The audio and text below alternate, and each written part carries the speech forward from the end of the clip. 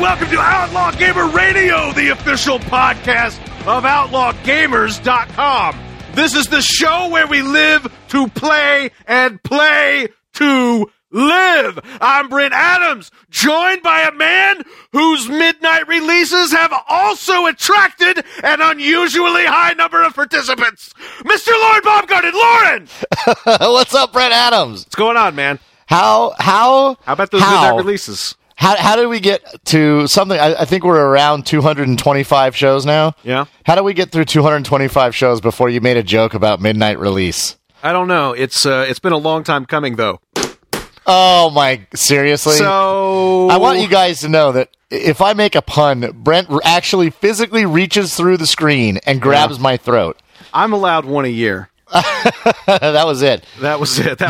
You just blew your load, buddy. It just keeps coming. God, it won't stop. Oh my God, it won't stop. I have to shower with the letter opener. Scrape it off. That's all right, Brent. We should get out of this and into the garage as quickly as possible. It's appropriate. I think it's Fallout week. I think it's okay to be a little excited. It's a week where paper towels are getting passed around quite a bit. That's exactly right. We're going to talk about that later and a little bit in the garage. Brent, should we head into the garage? Please, yes. Yes.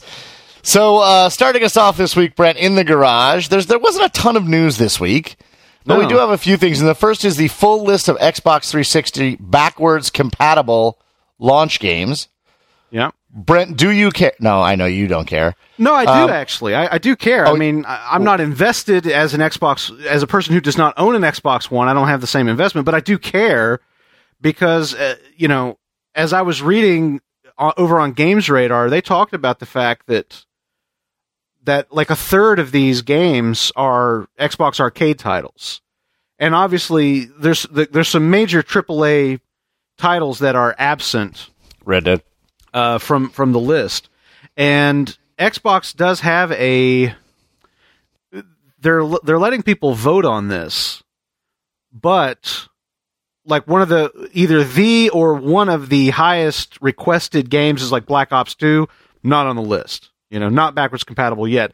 That's not to say that they won't get there eventually, but I'm very curious to see the people who are invested, who have the Xbox One, if they're satisfied with this, or if they think, okay, I'm glad we've got it, but now let's actually have some real games.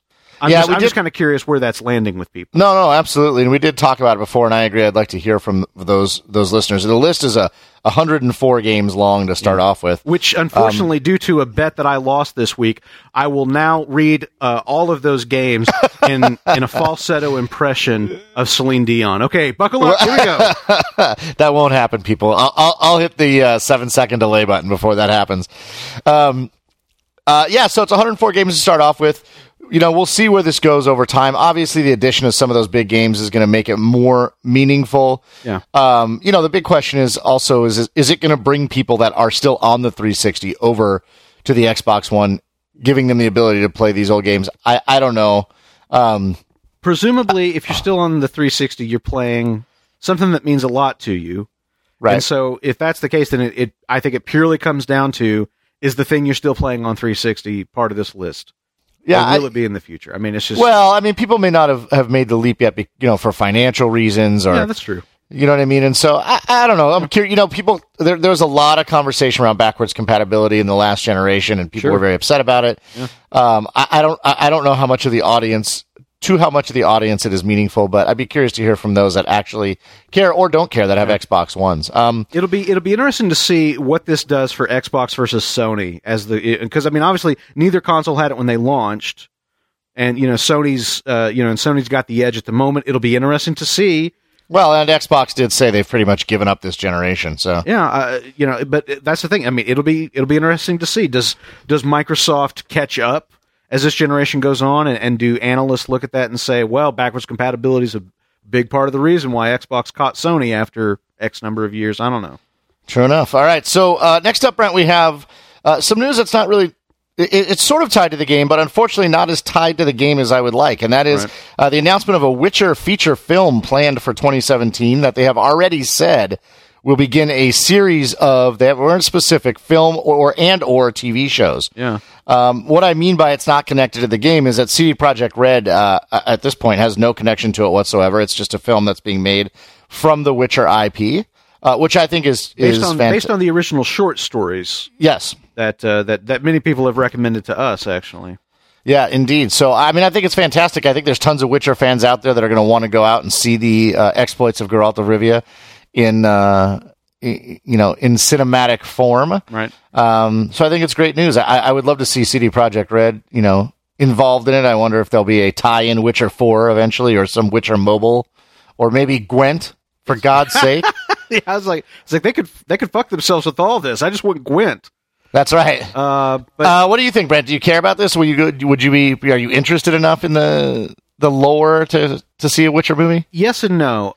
I have had numerous people recommend the short stories, and I guess that there's been some novels that have been published at this point as well. I think I don't know if they're all written by the same guy, Sapkowski, but I'm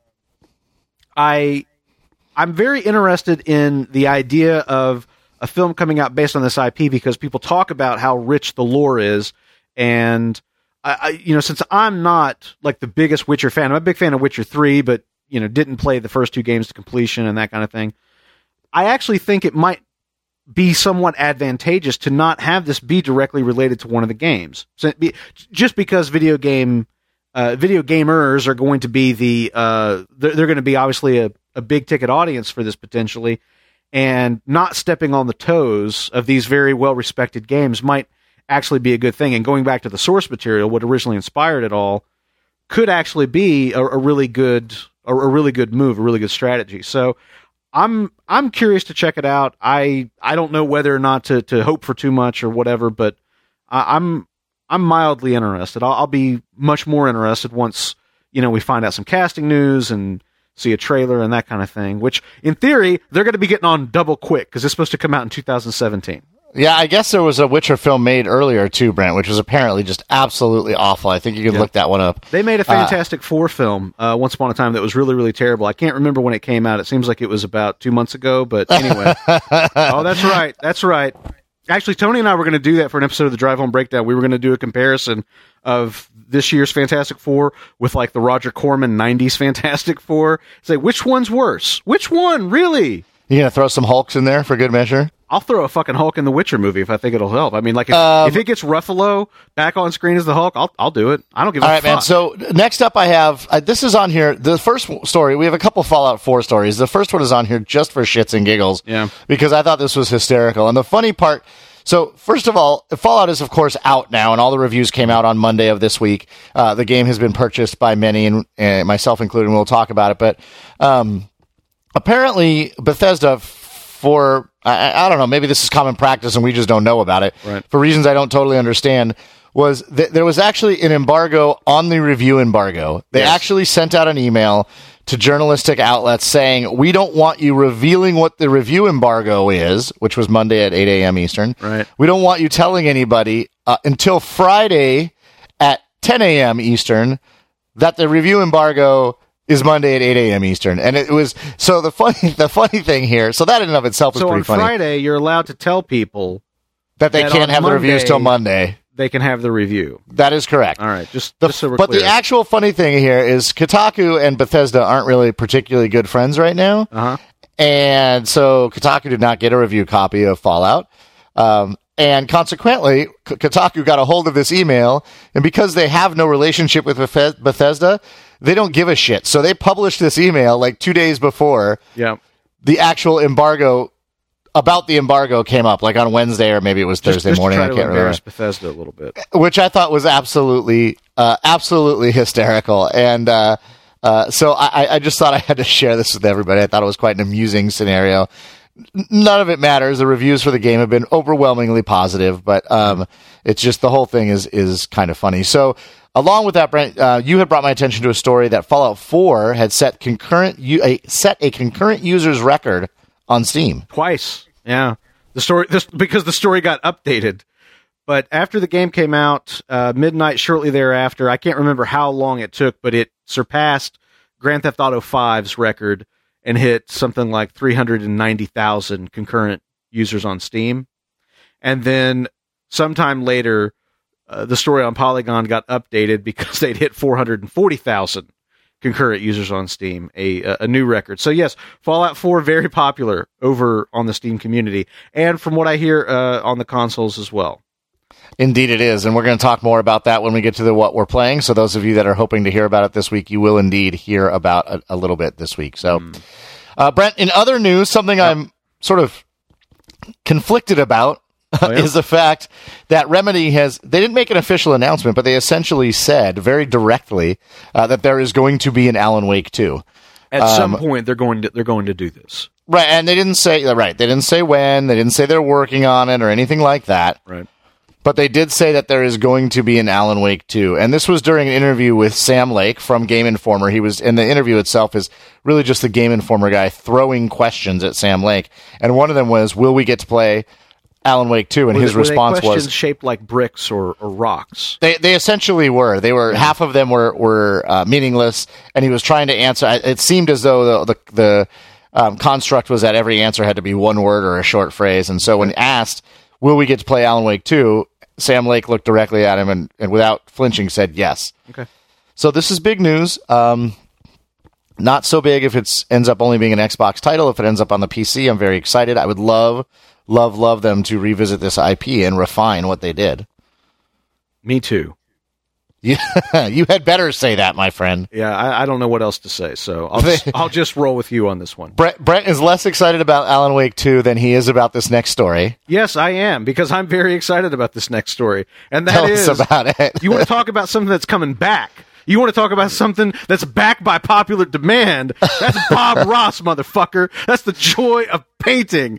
As everybody may or may not know at this point, Twitch launched their Twitch Creative. It's not a channel. I mean, it's like a bunch of channels, but like Twitch Creative is sort of like a new initiative for them that highlights not just video games or things related to games, but just people being creative on Twitch, which has kind of grown organically out of people doing that with their own shows and stuff. And somehow or another, somebody had the great idea that the best thing that they could do to kind of get the word out about Twitch Creative was to run the entire 31 seasons of Bob Ross's The Joy of Painting, which if you are part of that generation like Lauren and I that grew up watching Bob Ross on TV, painting his happy little trees, then you might have gotten a nostalgic thrill out of this. Well, anyway, the Twitch community has resoundingly voted that they don't need just this one big marathon. They need Bob Ross every week of the year, and so they're going to get that. Monday nights from 3 p.m. to 9:30 p.m., Twitch is now going to be streaming The Joy of Painting, and they are also going to be doing an annual marathon on Bob Ross's birthday, which is October 29th. I actually sat down and watched a fair bit of this with my daughter, and it was actually really interesting to see how engrossed she was by it. She found The Joy of Painting very, very interesting, which was good because she's been sick for the past few days and has basically been a demon. And well, finding something to calm her down has worked out really good. If anybody in the world is a baby whisperer, I would imagine that Bob Ross is. Oh, yeah. He could whisper a fucking great white shark. He could whisper a fucking great white shark into making friends with a goddamn octopus and a grizzly bear. All right, Brent, this is now the end of the segment where you have to somehow tie in the great Bob Ross to that disgusting midnight release crap you were doing at the opening of the show. Oh, well, come on. I mean, the titanium white. You don't think that's really paint, do you? Oh, Jesus Christ. That's awful. You asked for it. You literally asked for it. Now you've ruined Bob Ross for me forever. Yeah. And we're back in the clubhouse. And Brett, before we get into the topic this week, which is actually something one of our listeners had pointed out to us a few weeks ago, and I thought it was a very interesting topic and certainly very timely. Before we get into that, we did have a poll last week. Okay. How would you like to go over that for me? I'll go over it like this, which is to say quick. We asked, is there a VR platform that you're favoring at the moment? 20% of you in fourth place said, I'm not all that interested in VR, despite your best efforts. Boo. In third place with 24%, you said console-based, narrowly edging that out with 25% PC-based, but 31% of you for the number one answer said, it's too soon to worry about. I'll worry about it when the hardware is released. Prudence. So 50% of you guys said you don't give a shit. I don't think that's fair. Brett, we're gonna have a talk about this later too. Okay. So what are we gonna have a talk about right now? So, Brent, this is a really interesting topic. As I said, one of the listeners brought it up in the activity feed a few weeks ago. Mm-hmm. Not this particular. The link we're linking to is actually a Reddit conversation. It was a post posted by a Reddit user in the ensuing conversation. But essentially, and you should check it out. The post is very short, but essentially the conversation can be had just based on the title itself. And this was the concept that was put forth by our listener, which is basically, have there been too many open world games this year, and are you getting burnt out? No and no. Next topic. Oh, great. Okay, so we're done with the section. No, I think this is really interesting because the fact is, particularly as I looked at the games coming into the end of the year, mm-hmm. The games I was sort of debating about what I wanted to play, was I going to buy them? And one particular gem that I want to return to, of course, The Witcher 3. Yeah. Metal Gear Solid 5, Assassin's Creed Syndicate, Mad Max, Just Cause 3, Mad Max, Fallout 4. I mean, there are Batman Arkham Knight. A ton of open world games. Has there been a linear game this year outside of fucking Call of Duty? I presume the single player campaign is not open world. Of Call of Duty, I would presume that as well, but I wouldn't know because that would necessitate me playing it. I never thought I'd see the day where I never thought I'd see the day where people were like, "Man, I need like some corridor shooters in my life. Like we got to get back to those invisible walls, man." Well, let me tell you, we are kind of there. Dying Light was another one. Mm-hmm. The Order 1886 was this year. That wasn't open world, was it? No, it was not. That's what I'm saying. You asked for linear ones. Yeah, I'm trying to think. That game sucked. It doesn't count. No. When you talk about big game, Halo 5, I think the single player campaign is a corridor shooter essentially. Well, I think I don't know that for a fact. A linear shooter, we'll say. Right? Yeah. Rise of the Tomb Raider is open world, which came out just this last week on Xbox One. Right. Which is to say, it doesn't count yet. Oh, Oh, see what I did there? Oh, just kicked it in the head. You know what game did come out this year that was, well, I don't know if it's certainly not a shooter. It's not particularly linear, but a damn sure ain't open world, and that was Until Dawn, one of my favorite games this year. Yeah, that's. But yeah, there were a ton of, GTA 5 came out on the PC, obviously The Witcher 3, Batman Arkham Knight, not like small open world games, huge open world games. And I say huge, I mean agree that the majority of the AAA content this year, open world. Yeah, and so I mean, you were a bit flippant when we first said it, but is there a point at which you become fatigued with that, Brent? No. Is that you for your money, would you just play open world games forever and not even bother with a? I mean, I suppose I'll get tired of it at some point, but it hasn't happened yet. See, so I played. Did you play Wolfenstein: The New Order? No. Fantastic game. Okay. As linear as they get. What I'm interested in is I'm curious. Can you think of a game, Brent? So I was kind of musing on this topic. I was trying to think of a game that one of the issues with open world games is they struggle to really create a strong narrative. A lot of them do, and part of that is because that's debatable, well, no. I mean, I think it can be very challenging, particularly if they make really compelling side quests. Okay. It can frequently make the main storyline a little bit more challenging, unless they're expertly. Yeah, all right. I see what you're saying. And companies are getting much better at it. So what I'm wondering is, have you ever played an open world game that was essentially linear until the main narrative ended and then became open world? Let me think about that. I know there's listeners right now going, screaming at the radio or the. Well, it's just I don't know. Like, there might be examples of this that I'm ignorant of, but my exposure to open world games is through Rockstar's tutelage, starting with Grand Theft Auto 3, and it's just that Rockstar does this at the time and now about as good as it can be done. And so while those sort of formative years were happening, and people were like figuring stuff out, I might have missed out on some of those experiences that were more lackluster, because I think like GTA 3, Vice City, San Andreas, during the PS2 generation, the storytelling in those games and the narrative, I don't know, like I've never really struggled with it, because I guess maybe the way that those games taught you to play, which was you do a main story mission and then you go around and you hit a couple side missions, come back, do a main story mission, go out, do a couple side missions, come back, and so they always progressed pretty naturally, whether that was by design or just, I happened into playing them that way. But I don't know, like I have not had a lot of game experiences where people talk about feeling lost and like, I don't know how to play this game. Like I'm just going around and like, do I do a main story or do I do a side quest? I don't think it's as much like getting lost, like you don't know how to do it. But, my experience has been with open world games very frequently. Yeah. Getting lost in the side missions because they're, like I never finished Skyrim, for example. Right. I did 12 hours in the Magic Castle or whatever, which was awesome. But I never actually finished the main story of the game because there were so many of those kinds of things. Batman Arkham City, I had never finished. I had to go back and like consciously say, focus on the main storyline, then go do the side quest. Assassin's Creed, I'm doing almost none of the side quests right now. So basically, it's a problem of you not having any discipline.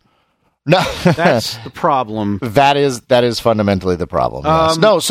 Okay. So, and one of the things that impressed me the most about The Witcher, and I think Red Dead, although it's been a while now, is how well innovated those side quests are into the main storyline. Well, yeah, like the pacing, like the way it kind of goes is, it's location based. So you're here and you're doing side quests related to this area. There's main story stuff that's going on, but then you move to this area and there's other side quests and main story things. I mean, I suppose that the thing that I would say, as far as storytelling goes in an open world game, like if somebody tells me to play, I'm trying to think of a really good linear game. Okay, Metal Gear Solid, Uncharted. Yeah, Uncharted. Okay, that's a more recent example. That's great. But if somebody says, "Oh man, Uncharted is such a great game and it's a cool story, go play it." I play Uncharted, I'm going to get the story of Uncharted, and I'll be able to talk about it with the person who recommended it, and we'll be able to compare notes and all that. Like Red Dead, for example, was an interesting one because I had to coach my friends, like, make sure you do this side quest. Like, you're gonna see a guy here about this time in the game, and then you're gonna see him again here, and like make sure that you go and you do that, because there's a possibility that you'll miss out. And so, yeah, I guess, in that sense, the open world game is maybe a little bit more clunky, but I guess I just find the experience of playing them so much more engaging that I kind of forgive them for whatever hiccups they do have. But yes, certainly there is that challenge that a more linear game doesn't seem to have. Yeah, indeed. And so, I was just reading through his article. The other games that we forgot were at the end of sort of 2014, Far Cry 4 and Assassin's Creed Unity, and then at the beginning of 2016, you have Mirror's Edge Catalyst, Hitman, Dishonored 2, Deus Ex: Mankind Divided, all open world games. And don't get me wrong, I'm not saying I don't like open world games, but it just seems to be, whereas it used to be a few open world games a year at the highest level, now it seems to be the opposite, where it's, at least in the last, sort of 24-month period, or 18 months back and 6 months forward, an overwhelming amount of open world games. No doubt about it. An extremely, in my opinion, what would be underwhelming amount. I'd like to see maybe a better balance. And I don't know. I tend to like them. I tend to enjoy open world games more than linear games. I mean, like the Uncharted and things like that, are notable examples. But I really get into open world games. I like the experience that they offer. I like the feeling of immersion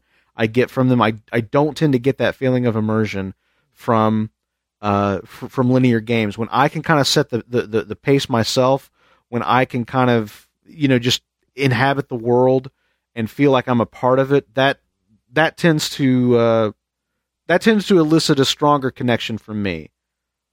Not to say that it's the only way I get it, but that is a more reliable method for me personally. Right. So no end in sight for you as to the joys of the open world genre. No, I mean, I could change my mind one day, but it's just of course I've been loving open world games since I played Grand Theft Auto 3, and I still love them now.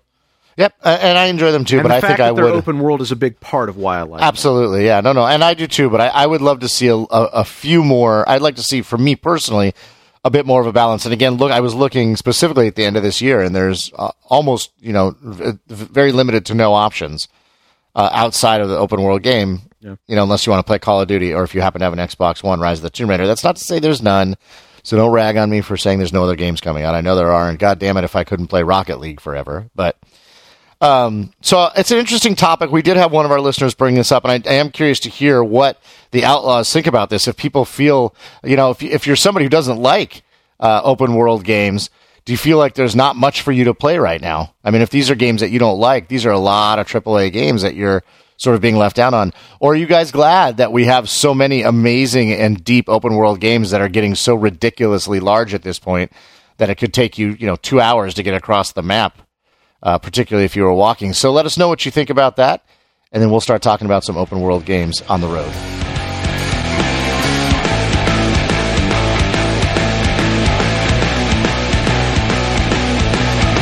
All right, as I said, we are on the road, and as I said, we have some open world games. 3 of them, as a matter of fact. There's really nothing else to play. Yes, and the one game that we're talking about that's not open world is from like a year ago or more. Yes.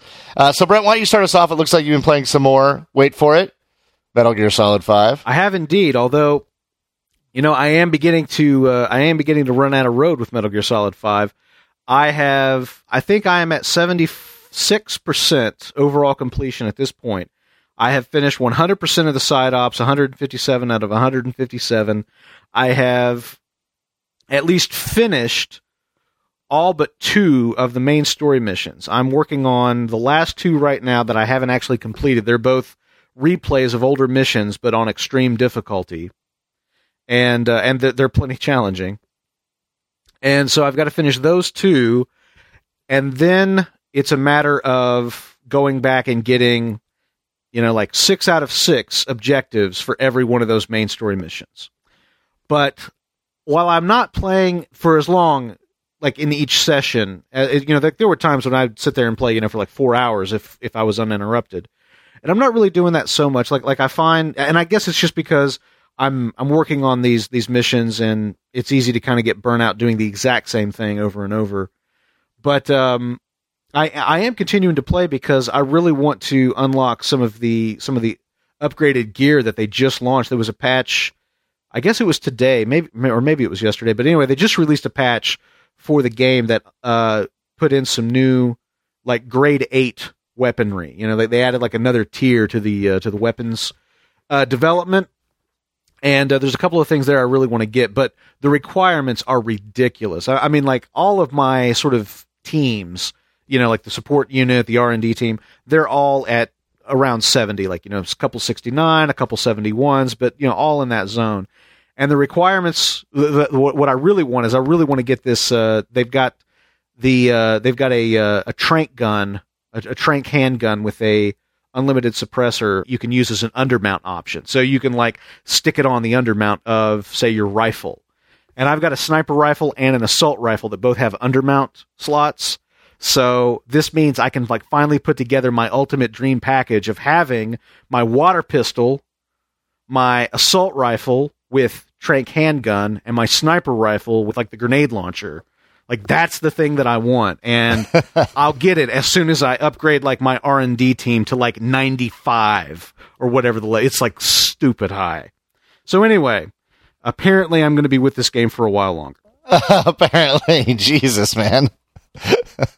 I love that. I love that as I don't play the game, the numbers are not self-referential, right? Yeah. So I was having this conversation before where I was talking to my buddy, and I was talking about level 7 charisma, and then I had to stop myself and say, first, yes, I'm a grown man at my job on the phone talking about level 7 charisma. Yeah. And then beyond that, like, it's just the numbers are so arbitrary from game to game. But yeah, so when you're talking about all your guys are at level 70, I'm kind of thinking like, is there a level cap? What's the level cap? How high can they get? And then when you talk about them being 95, it's sort of a frame of reference quite for a bit me. Higher.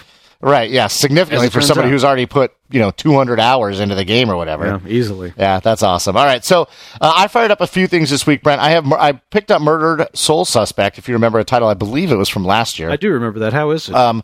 I only just played maybe the first half hour with my wife. I think it'll be a good game for us to play together. Okay. There were some outlaws on the website who said that it was a good game. It was a decent game, and for $8, it'll be a good time. They talked about control issues and some issues at the end of the game, but so far it's an interesting concept. I just haven't put much time into it. The reason I haven't put much time into it is because up until yesterday I was playing Assassin's Creed Syndicate, which I continue to enjoy. I continue to lament the ludicrously long load times in that game. But other than that, I keep going back to the game. It continues to be fun. It continues to be beautiful.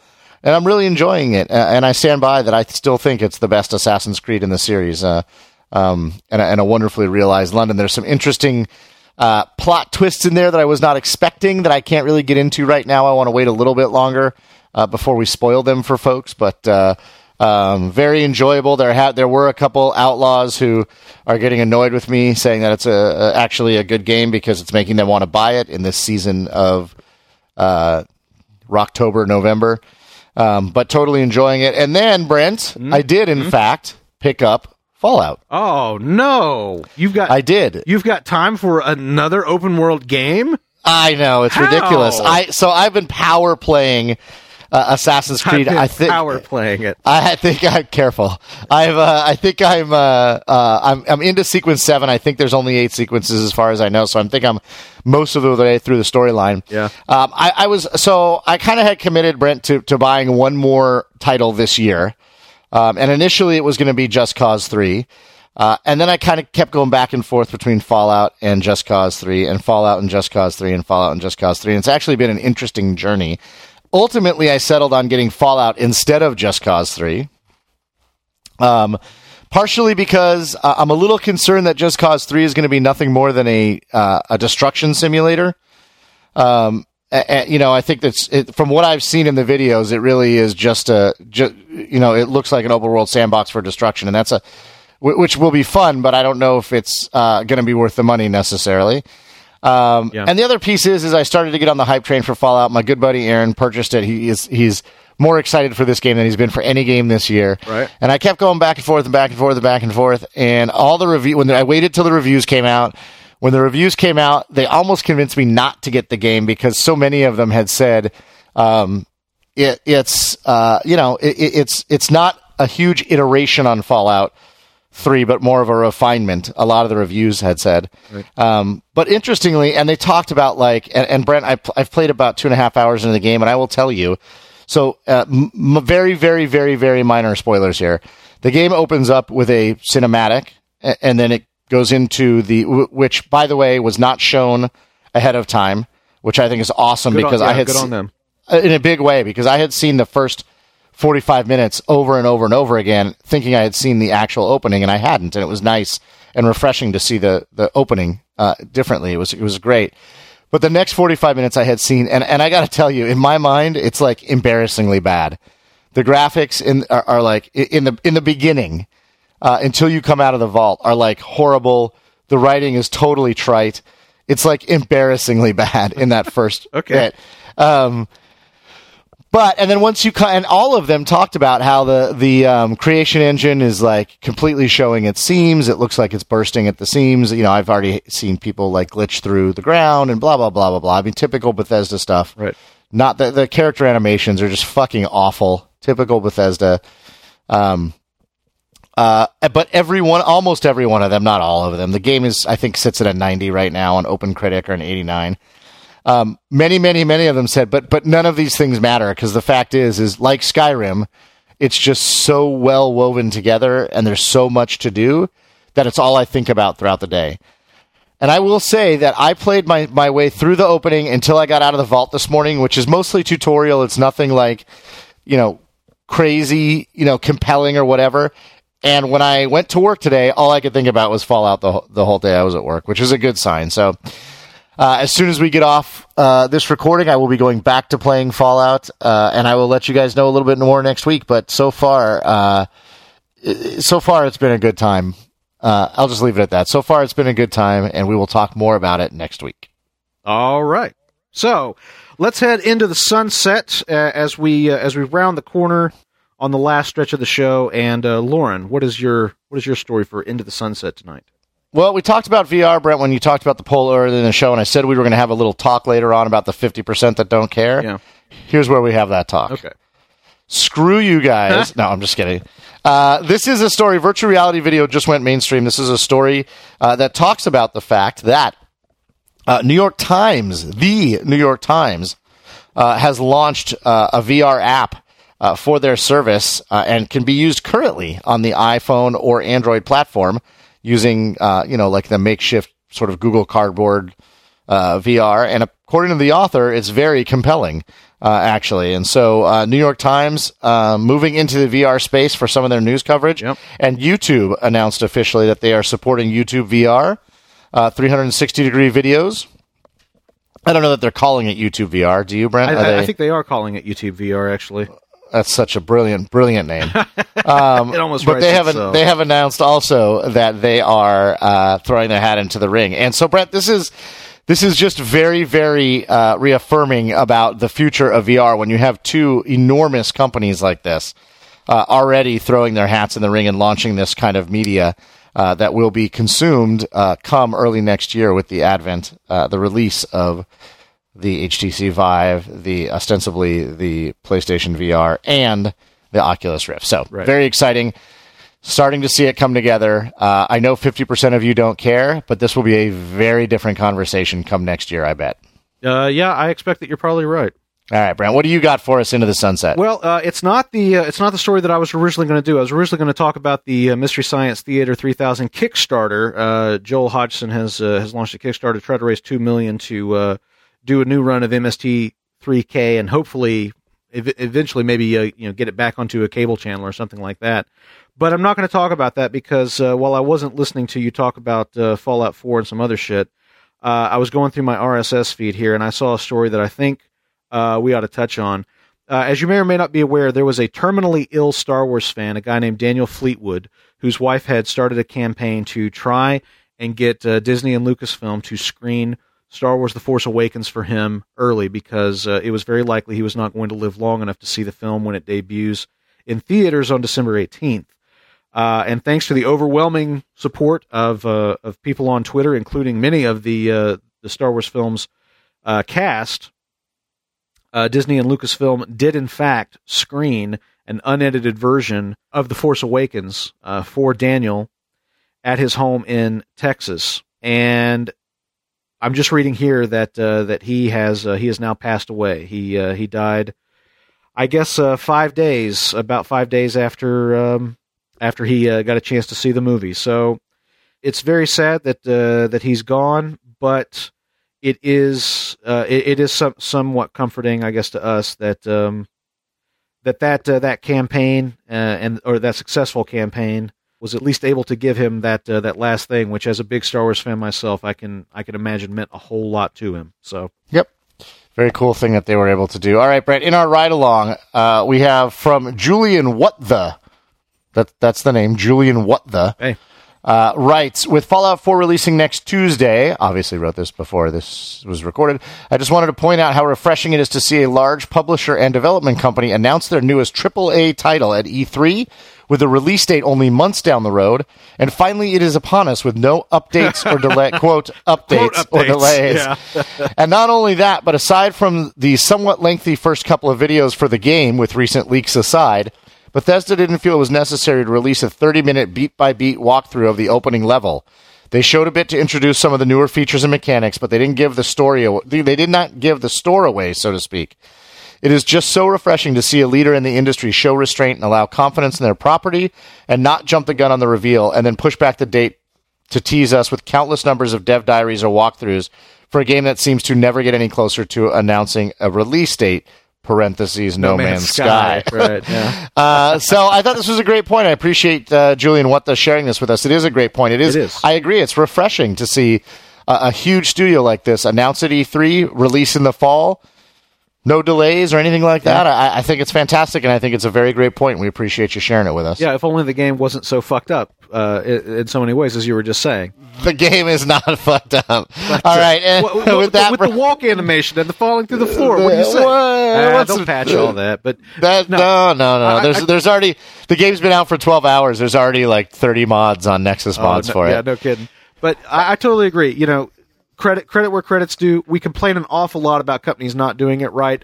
Let's point out one that is doing it right, and that's exactly right. You remember, like at E3, I said I think fucking Bethesda stole the show for me. Like I was really impressed with what they did, and they followed through on that here. It wasn't just a flash in a pan, but they obviously are they're thinking ahead on this, and it's paying off for them. So yes, hats off to them. Indeed it is. All right, Brett, with that, we've reached the end of yet another show.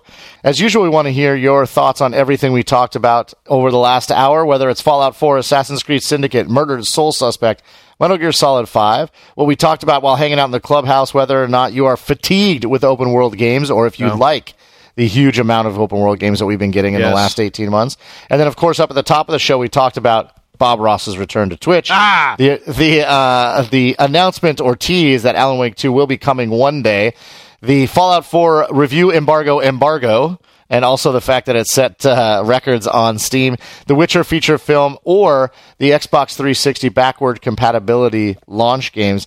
Anything you have to say on any of those topics or anything related to gaming, we are always happy that you're here and being part of the conversation. As usual, he is Brent Adams. I am Lauren Baumgarten. And remember, you don't stop playing because you get old. You get old because you stop playing.